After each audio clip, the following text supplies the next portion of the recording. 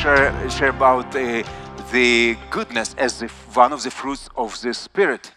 And it's quite a challenging topic for me, especially at this point of our history. You're trying to be good, and Bible says you've got to be good to your enemies and to forgive your enemies. And if you slap you on one cheek, you should turn another one. Okay, so people were asking questions.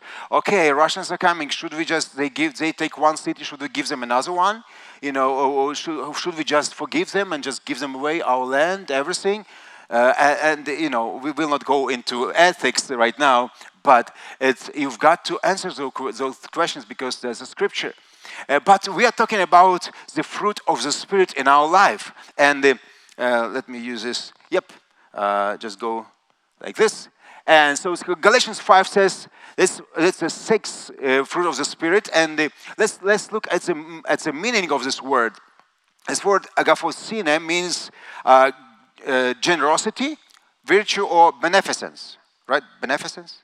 Beneficence. It's a kind, merciful attitude toward the person. So I know you had the word about kindness last time. So I thought, first of all, that it was like about kindness. But goodness is different from kindness. And it's like mercifulness. And another meaning of the word is uprightness of heart and life. It's not just to be nice and kind person. It's to be good means also to be godly. And we will see that. And we as humans, by our human nature, we are not good. I don't know if you have found it about yourself. If you lived 5 days in this earth, you already should have found it about yourself. You're not good by your nature. You're screaming, you're selfish, you're self-centered. We all are prideful, and we can hear that people say about somebody, he's got a good heart, he's got a good soul, But in depth, in human nature, we are not like that. Jeremiah says, the heart of a man is deceitful above all things and desperately wicked. Have you found yourself in a situation where you got not surprised, but you've got revelation about yourself, and it was not good revelation? You've got something bad about yourself. It stinks, and you hate it about yourself. And deep in our human nature, in our fallen nature, we are not good. And when we look when we are in this world, we have to understand this. This world is fallen. It's cruel and evil. We are living in a cruel world. And when we look at what's going on in the world, we see that a lot of hatred is around, enmity, aggression, unforgiveness. And it's so difficult to live in this world. John says that the whole world lies under the power of the evil one. And that's the atmosphere of this world. And we've got to still be good. And also, people might have outward form of good behavior. Being in the States is such a good experience and revelation because, people here are smiling to each other. If you think that people are smiling everywhere, just, come to different parts of the world. In Ukraine, people were not used to smile. Now we are learning, but not at this time, but we are learning to smile. But usually it's not our habit. But here you have a smile at the counter. Everybody smiles. How are you? My son, Daniel, he said, you know what? We were buying some stuff, and she asked me, how is my day? So does she really care? I don't know, but she asked. Okay, so it's a culture, and so people respect each other's space. If you go in the aisle in a shop with a trolley, you don't even touch the person. You're just 2 meters from him. Excuse me. In Ukraine, like here, if you would stand in a queue, you would have maybe a yard between yourself, between you. But in Ukraine, you just think right there. And somebody would come in, and somebody would come in. That's a culture. But people can be nice by culture, but you just take away these culture rules and take people to the island, and just leave them and say, you have no rules. just no moral rules, in a while people will become wild. In a while people will become evil without those cultural limitations. And also, we can also, in Christianity, in our religion, we can be just outwardly good. We understand that we've got to be, positive, and God bless you, brother, and be smiling, and we can even have a set of rules, religious rules. But Jesus was confronting this hypocrisy and Pharisees in his time. He was really straight about that, and he was against it. So we understand that how can we, being naturally evil and living in this fallen world, how can we still be good? And we've got to understand that God is not after just being kind, if not just to smile to each other, be good to those who are good to us. Jesus said, sinners do that. But God is something much, much deeper and much greater. So let's shortly look at where we can gain that goodness from. First of all, we've got to understand, and we heard it today again already, is that God is good. Our goodness is drawn from God's goodness. God is good all the time and all the time. And it's not just good as a good saying. That's the reality. At all time, God is good. It doesn't mean necessarily that your life is always blossoming and good and positive. We are coming through the hardest time of our history right now. But we've got to rely on this truth. God is good, and His nature does not change. And He is good at all times. And God says, I want you to draw goodness from me. Jesus said, only, why do you call me good? No one is essentially good by nature except God alone. But God is good at all time. And also His goodness is always, and many times, is connected to the graciousness. God is merciful and gracious. So it's generous. He's generous God.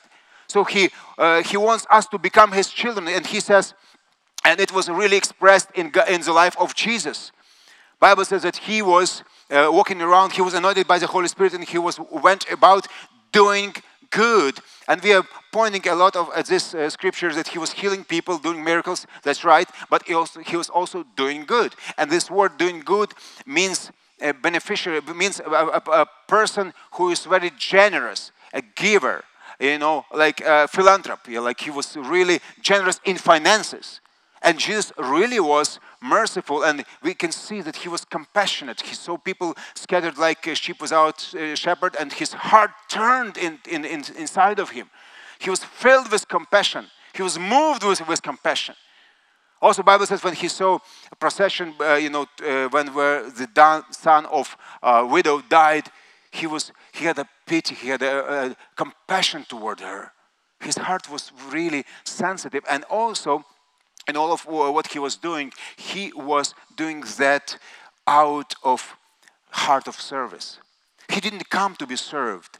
He came in obedience to His Father, and He knew it was His Father's will. And He was the perfect example of goodness. And it was flowing out of His motive to please His Father, not to gain the position, not to please people, or to be nice, nicely accepted, but to please His Heavenly Father.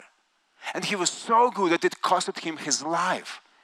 He forgave those who crucified Him. His Father, they didn't know what they do. And He gave His life for us, for sinners. And it was so sacrificial. And He says, now you follow my example. I don't want you just to be outwardly kind and nice to each other. I want you just to be smiling and saying, God bless you. I want you to go deeper, and I will give you my nature for that. And we are called, Jesus showed us His example, and then He tells His disciples, be merciful as your Father is merciful. This scripture blows me away. He's not just try, I know God is holy, you are here, He's there. Just try to be nice, try to, imitate your Father. He says, be merciful.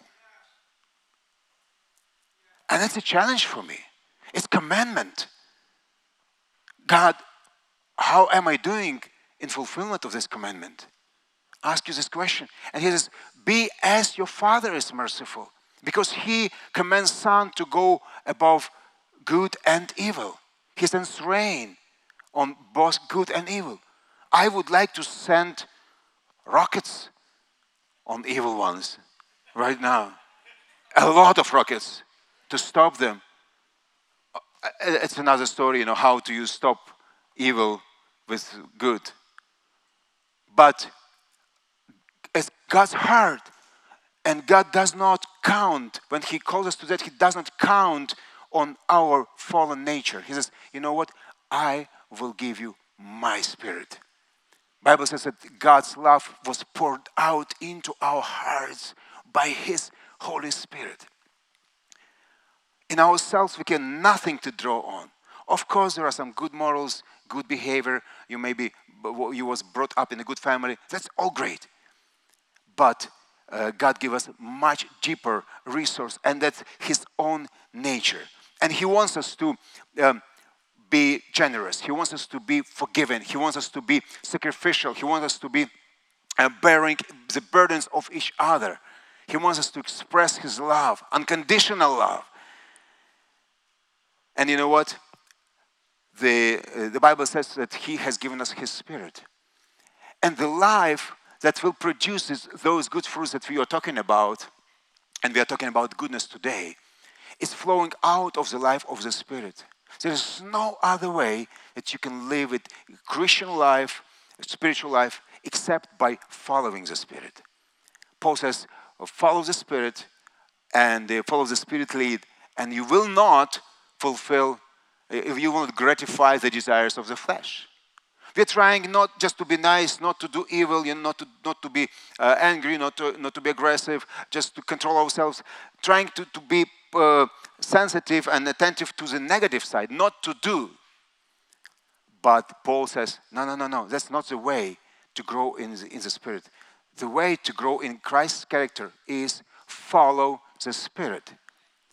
If you will be obedient to the Spirit of God, and focus on that, on developing that nature, on staying in his presence, on being filled with the Spirit, on putting his Spirit in you, his word in you, living word, and let it be like a seed that grows up and brings fruit.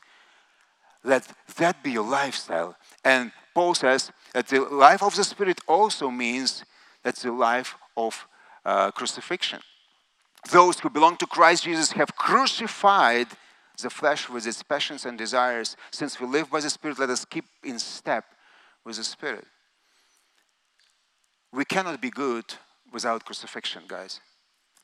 We cannot be really, in godly sense, good without crucifying our ego, our selfishness. Because by deep inside, we like to be liked, we like to be upset, we like to stand our ground, we like to be competitive. And when you come into a situation and you see that this is coming, you've got to go to the cross and say, God, I send it to the cross. You was crucified, and my old man, my old Rostislav was crucified with you. And I identify myself in that crucifixion and death. And then, only then, comes resurrection. What you need, what we all need, is the life of resurrection. But it comes only after death. So he invites us by his own example. And he's calling on us. So to be good in God's sight means, first of all, change of the nature. And secondly, it means actions. Not just to be good, be positive, be polite, and it's very important, but not just to have good intentions, but also to do good. It's all internal goodness in Bible sense is expressed in outside activity. We've got to remember that good heart is revealed in good deeds, and mercy can only be seen in good deeds, otherwise it's not mercy at all. Mercy not expressed is not mercy at all. Forgiveness not expressed is not forgiveness. Goodness not expressed is not goodness at all. And somebody said that mercy is holiness manifested in practice. Mercy is holiness manifest in practice. God manifests himself through you in practice. And I firmly believe, guys, that of course we cannot be, all of us, be involved in social ministry, rehab center, Red Cross, or something else. But James says that through piety and godliness is what? Remind me, please. James 1. Is to look after orphans and widows and keep yourself clean from the world, right? Pure. So, godly piety in God's view is to help those who are in need. And I believe that's the obligation of every Christian, because God wants to be expressed through you. In which way? It's up to you and God to decide. But I firmly believe that we have got to express that God's goodness to be expressed through our practical activity. You might be supporting some needy family. You might be visiting some handicapped child, or help in some social projects, or help people suffering from the war, whatever. But let your heart flow out in practical activity. And the biblical manifestation of goodness that we see from the Bible is generosity, is sincere concern, good words, good deeds, material support, and mercy toward those who harm us, who are sinners. And we are coming to the end. Practically speaking, what will help us to develop goodness in our life, fruit of goodness in our life? First of all, put on Christ daily. You came, my son Daniel came today in a yellow and blue t-shirt. It's Ukrainian colors. So he picked it. He chose to be clothed like that. So you clothe yourself, okay? You just didn't wake up. You didn't wake up and just were already clothed for the church. You opened your wardrobe and you picked your clothes and you put it on and you went and you came. The same way, Bible says, put on Christ. You consciously choose to put on new nature and do it every morning, not just when you got saved or at the water baptism. Every morning we need it every day. Bible says, clothe yourself with compassion, kindness, humility, gentleness, patience. That's what we clothe ourselves with. And then you come out prepared. Secondly, keep your heart open. Be attentive to the needs. Be sensitive.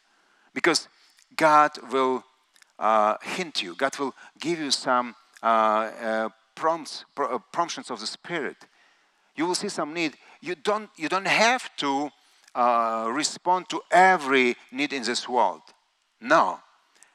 There's a tremendous book of Rick Joyner, The Final Quest. Maybe somebody have read it. Just read it. Check it out. Final Quest. And in the prophetic vision, he was meeting one beggar who was has a very high position in heaven. And he was speaking to him about how to see at the poor people of the world. And Jesus said, I told you that you will always have poor people among you. Although my cross is able to eradicate, wipe out all sickness and all poverty from the world. Jesus died for it. But still, you will always have poor people among you. God says, I'm working in you through them. But you've got to be sensitive and see them through my cross and be led by my Spirit. And don't neglect the little things. That means that you can be not just good, just going for a social project. You can be good to your mother. You can be good to your husband, to your children. And small things like opening the door, and like helping each other. It's always, everything starts from little things. So be careful to that. Be sensitive and submissive to the Holy Spirit, because He will lead you to how to express. If you aim in God, I see that in my self-nature, I'm self-centered, I'm stingy, I'm not generous. Help me to grow in that. He will prompt you. but be sensitive, and then be submissive. Be submissive. And lastly, use to die to yourself. Use to die. Not just once, but it's a daily habit. Paul says, I am dying daily. That means every day you will have situations when you will have to choose. It's me or her, or it's my interest or their interest every day. And God will help you in that. I want to end with this, and can we stand and pray? Titus says, Paul says, who gave himself, Jesus gave himself for us to redeem us from all wickedness.